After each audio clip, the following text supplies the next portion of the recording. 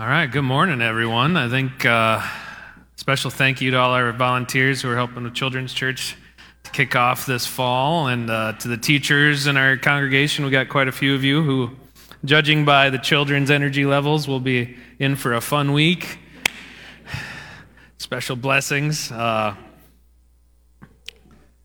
going to talk over the next several weeks here, 4 weeks, about time. And this is something that I think is on a lot of our, kind of the front of our minds. It's in our hearts, it's in our emotions, and we're trying to figure out, how fast time seems to be flying for some of our kids, or how things seems to just be going slowly and nothing's changing. We have all these different ways that we mark time. So just a few that kind of pop into my head. One of my favorite ways, and we heard it this morning, my favorite ways to mark time is with birthdays, right? So shout out to some of our Nebraska online worshipers, especially Fred/Mindy. Happy birthday today. But there are, how many of you are big birthday fans? Like, this is a big deal. If somebody doesn't get you things in balloons, you're like giving them the stink eye for the rest of the year. Like, go ahead. Anybody birthday? Oh my, we're mostly to that point where we're not acknowledging the time is passing. Okay. Anniversaries. Every year in January, I celebrate another long anniversary since the Bears last won a Super Bowl, right? And it just gets longer and longer and longer. The Vikings celebrate winning the Super... Oh, wait. Never mind. That was good. I was glad I got that out. This might be my last sermon now. So we mark time with seasons, right? Shout out your favorite season right now. Just shout it out. What's your favorite season? Wow, there it was. Finally got a winter. But yeah, we feel that season changing, right? The crispness in the air this morning when we got up. Everybody checking out like, all right, that was the big fog, so when's the first snow coming and all that. We feel that internal clock. My boys are in marching band, so I've been kind of going to some of the practices and listening along, and I was in marching band. So one of my favorite things to do, because it was the thing in marching band I was the best at, was marking time. Does anybody remember doing that? Mark time, march, and I loved it, because I don't know if you can tell this, but Jesus made me a little bow-legged, and so marching in a straight line was not one of the spiritual gifts I was given as a youth. And so marking time was the closest I could come to looking like you're supposed to look when you're marching. And marking time also doesn't take as much energy because you're not moving forward or backward, okay? And sometimes in life, we feel like we're just marking time. Sometimes it feels like things are going forward and we got this. Sometimes it feels like it's going forward a little too fast and we might face plant because we're getting ahead of ourselves. Sometimes it feels like things are going backwards. We're losing time. We're missing out on time. So as we go through this series and look into the scripture and what it has to say about our time over the next couple of weeks, I just pray that this will be an opportunity for you to maybe ask some questions you haven't asked before, or say some prayers and dig into God's great creation and how we as humans interact with our Lord in ways that you haven't thought of before. The title of this is 168. So my math majors in the room, why do we call it 168, do you think? Number of calories I had in my first sip of Pepsi this morning. What is the 168? Hours in a week, right? Is that correct, first of all? Everybody get your calculator out and make sure Taryn got that number right. Is it 168? Okay. 24 hours in a day, 7 days in a week. So there's nothing magical or holy about this other than to remind us that this is a gift we've been given. And we're going to talk about that gift more today.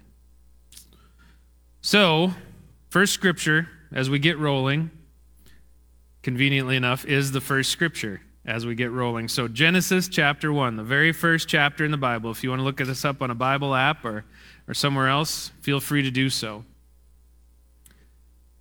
In the beginning, God created the heavens and the earth. Now the earth was formless and empty.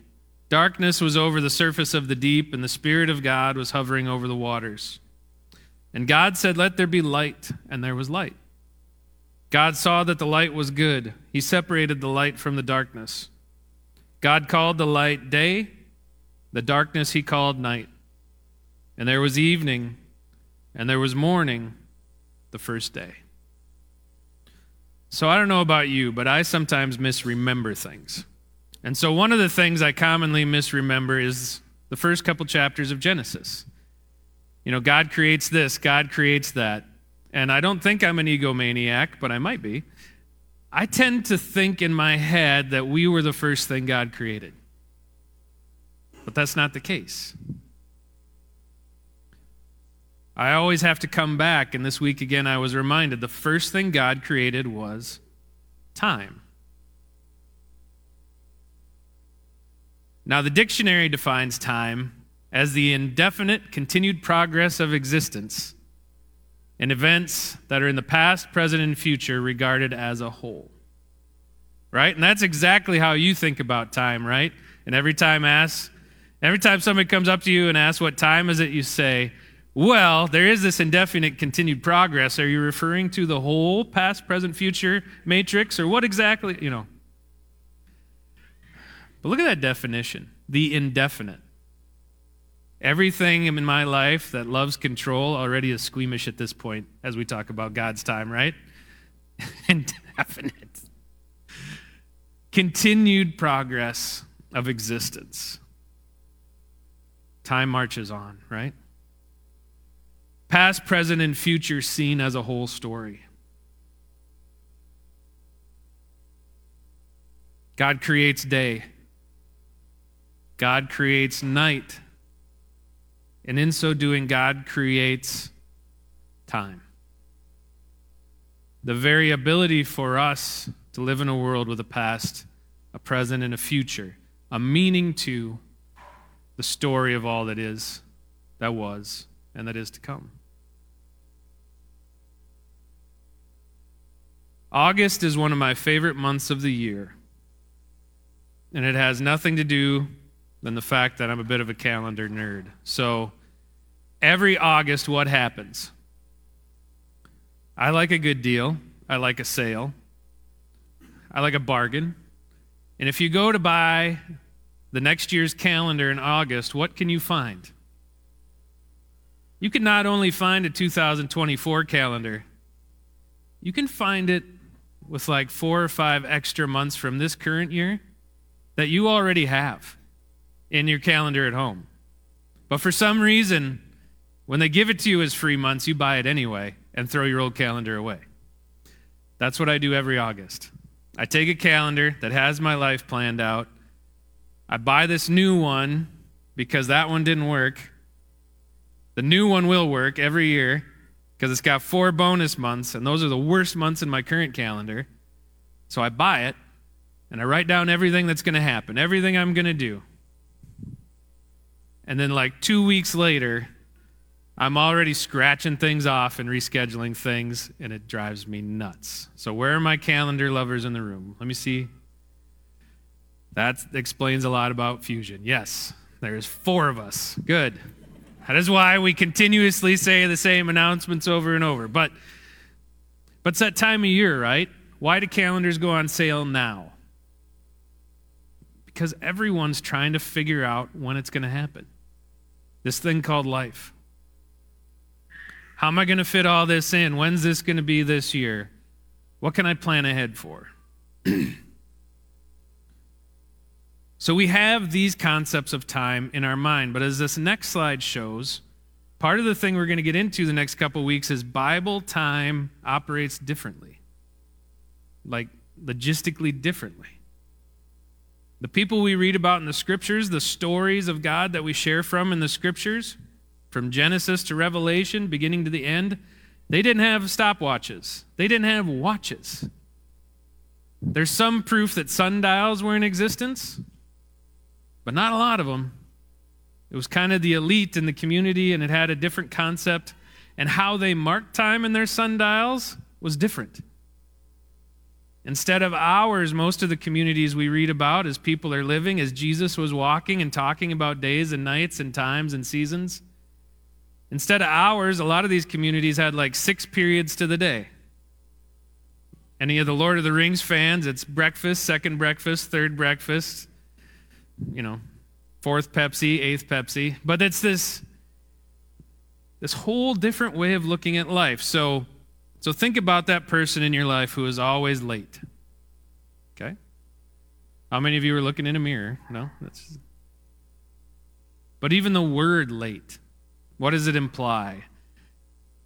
It implies that there's a set time to be somewhere. So in school, if you're late, it's called a tardy. And if you get so many tardies, you try to hide it from your parents, right? Or what? I'm looking up in the balcony at a few. No. What is? So we have these conceptions in our world. Our world operates in seconds. Jesus' world operated in sunrises. It takes a different kind of planning, right? It takes a different type of awareness of the world around you. The Old Testament, we see this very often. They measured time in generations, not years. So we see 40-year spans. Was it exactly 40 years to the dot? No, it was probably 2 generations. You know time has passed when all of a sudden you're holding a great-grandkid, right? You can't really ignore it. Things have changed in the world in that time. Everything's progressed across creation.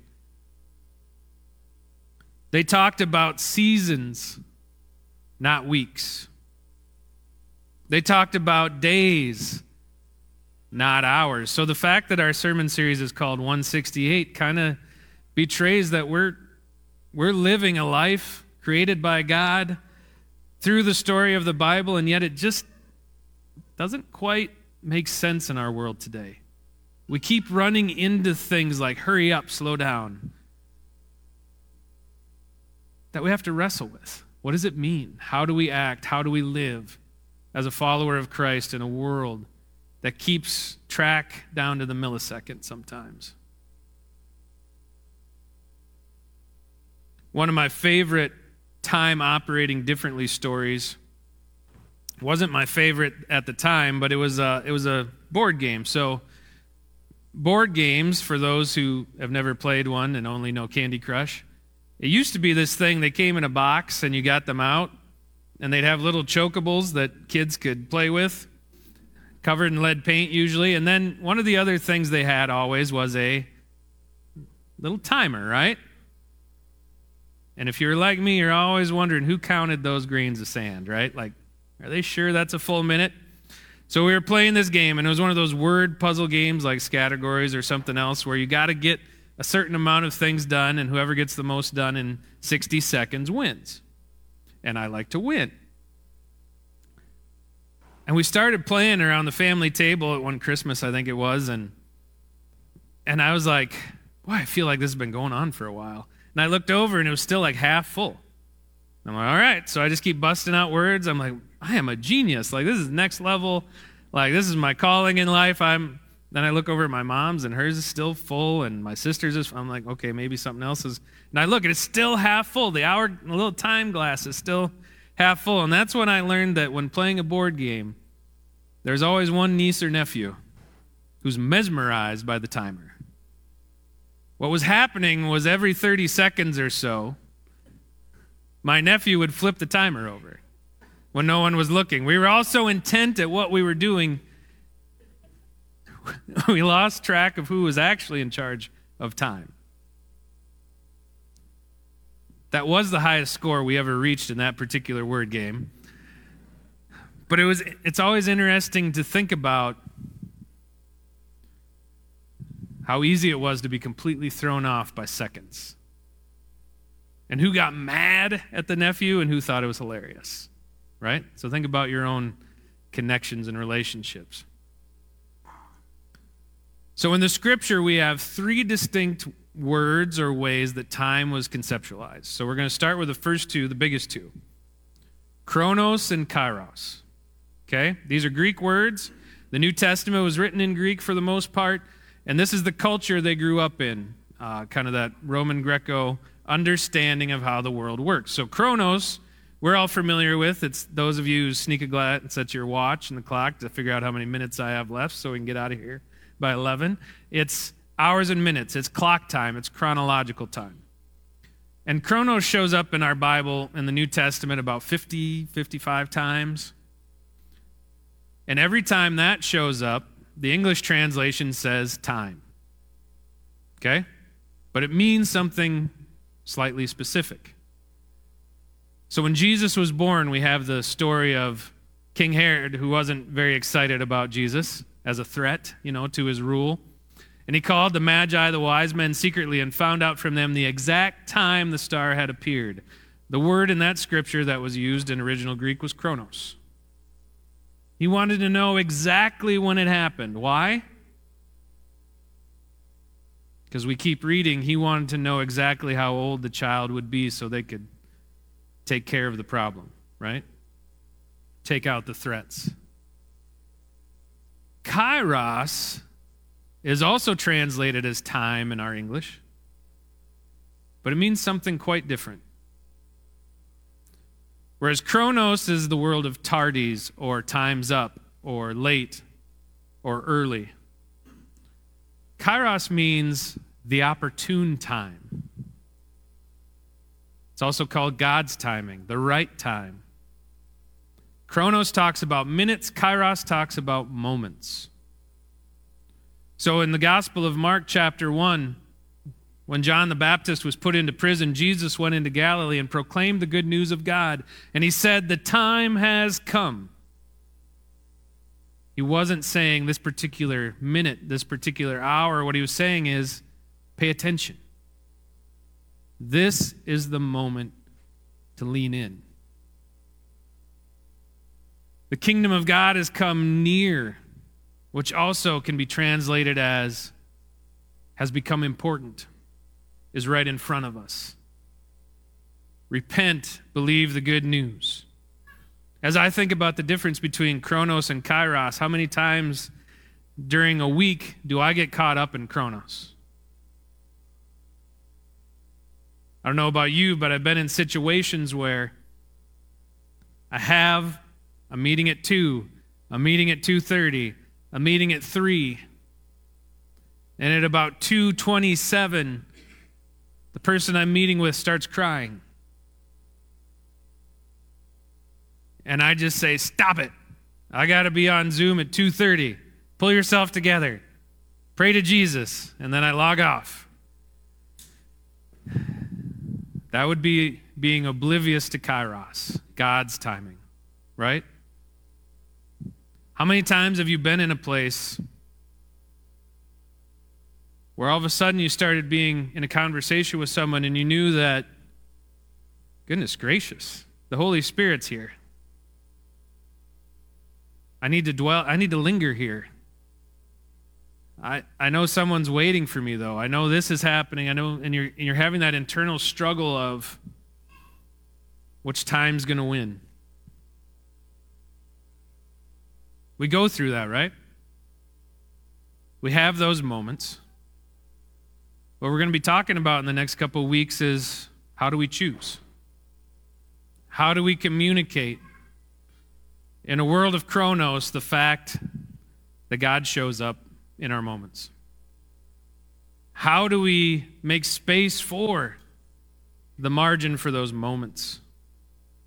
How do we see those moments as possible, just not from 10 to 11 on Sundays, but from midnight to 2 on a Thursday?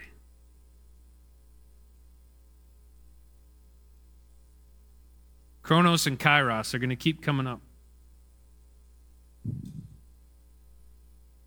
Something to think about the next time someone asks you what time it is. There's one other word about time in the Bible that shows up a lot, and it's my least favorite. I find it really, really tacky. Wait for it, slide, boom. There it is, dad pun of the day, right? I don't like to be hurried. I love to hurry others, right, boys? Yeah, sorry about that. But yeah, nobody likes to be rushed, right? And yet here in the scriptures, at the most opportune, important, life-changing moments, we hear things that are quick, swift, hasty even. The word kind of has this connotation to it, like it's happening and I'm not ready for it. That vibe? Anyone have any of that going on? Sending kids to various places or starting new seasons of work or other things in life, or saying goodbye, perhaps, to people we weren't ready to say goodbye to, as I got to experience too this week. What's interesting about tacky is we sometimes misinterpret it, I think. And I want us to keep this in front of us over the next couple weeks especially. It's not our kind of hurry. It doesn't have an or else to it. The last book of the Bible, what tells about our completion of time, starts this way: the revelation of Jesus Christ, which God gave to John here on the island to show his servants what must soon take place. He made it known by sending his angel to the servant John, who testifies to everything he saw, that is, the word of God and the testimony of Jesus Christ. Blessed is the one who reads about the words of this prophecy. Blessed are those who hear it and take to heart what is written in it, because the time is near. The first people that heard this scripture were really, really hoping it was tomorrow. Life was terrible. They were under oppression in the cities and towns they were at under the empire. Come, Jesus, come today. And so they hear near, they hear swiftly. And you can understand that hope. But as we continue a couple thousand years later, we start to understand maybe a little different understanding of what it means to be quick in God's time. What it means to be swift. What it means to be hasty or unexpected or not ready for. As God completes time swiftly and quickly, it's more this understanding that right now, right in this moment, very soon, time can stop. God can break in. The God who created time can complete time right here, right now. And it's out of our control. When he who testifies to these things says, "Yes, I am coming soon. Amen. Come, Lord Jesus." The grace of the Lord Jesus be with God's people. Amen. That swift, that soon. It's not to scare us away. As in, if you don't get your act together soon, you're going to miss out. It's meant to inspire us, to give us hope. To all of us who have been suffering through something for a long time, to all of us who have been hurting for a long time, who have been held under somebody else's control or unsure of what the future will bring, God is saying that I complete time. I created it. I complete it. This next moment could be that moment. This next time could be your time. Have hope. Have faith. I've done it before. I will do it again. We sing praises in our songs today of that Jesus that we trust that is coming today, tomorrow, yesterday, forever. The God who created time also completes time. So what does 168 mean to you as we dig into this the next couple weeks? if we firmly believe that our time, as we experience it here in this life, is of the utmost importance to God because we know God created it in the first place and that God completes it and continues to intend to complete it in God's time. The God of all those moments that change our lives and the God of all those minutes when we feel like maybe we're just marking time. God cares about our time. Therefore, so should we. So what role do hours play in your life? How much of your week is spent needing to be on Chronos time? How much control does the clock, the calendar have on who you are at any moment? And how you're present with the people around you? How much of our week is spent being aware of Kairos time? God's moments, God's breaking into this world in ways we couldn't expect, plan for, that leave us forever changed. Whether it be a conversation, an experience, sitting silently, talking loudly. How much of our week is spent tackily? Hurry up. You're too late. Caught up in some misunderstandings of the kind of God we have and the kind of patience and opportunity God provides us. One of the ways that we want to help everybody mark time this fall as we get into grade school and high school starting, college starting next week, other events and changes heading into the fall are these wristbands that you can, I believe our ushers are going to help hand out after worship today. They say 168 on them or 891 if you hold it upside down, but let's go 168, okay? It's up to you, really. I don't know what unit of measurement that would be, but whatever helps you remember throughout the day, if you wear this, I hope you remember whose time am I living in at the moment? Whose is this? What am I doing with my gift of time today? Because until that final time we talk about in Revelation, that scripture we shared, when Jesus' return brings all to its full completeness, until that time, our time matters to God. Until Jesus' swift, triumphant return, we journey days and nights. Until we fully embrace that our time, our 168, was never ours to begin with, but a gift for us to live with, we're going to struggle. Until we remember that Jesus was sent into our time. He lived Chronos and Kairos alongside of us in order to redeem it and reclaim it for God. The God who knows when we are and fights right alongside with us, like we talked about with the kids.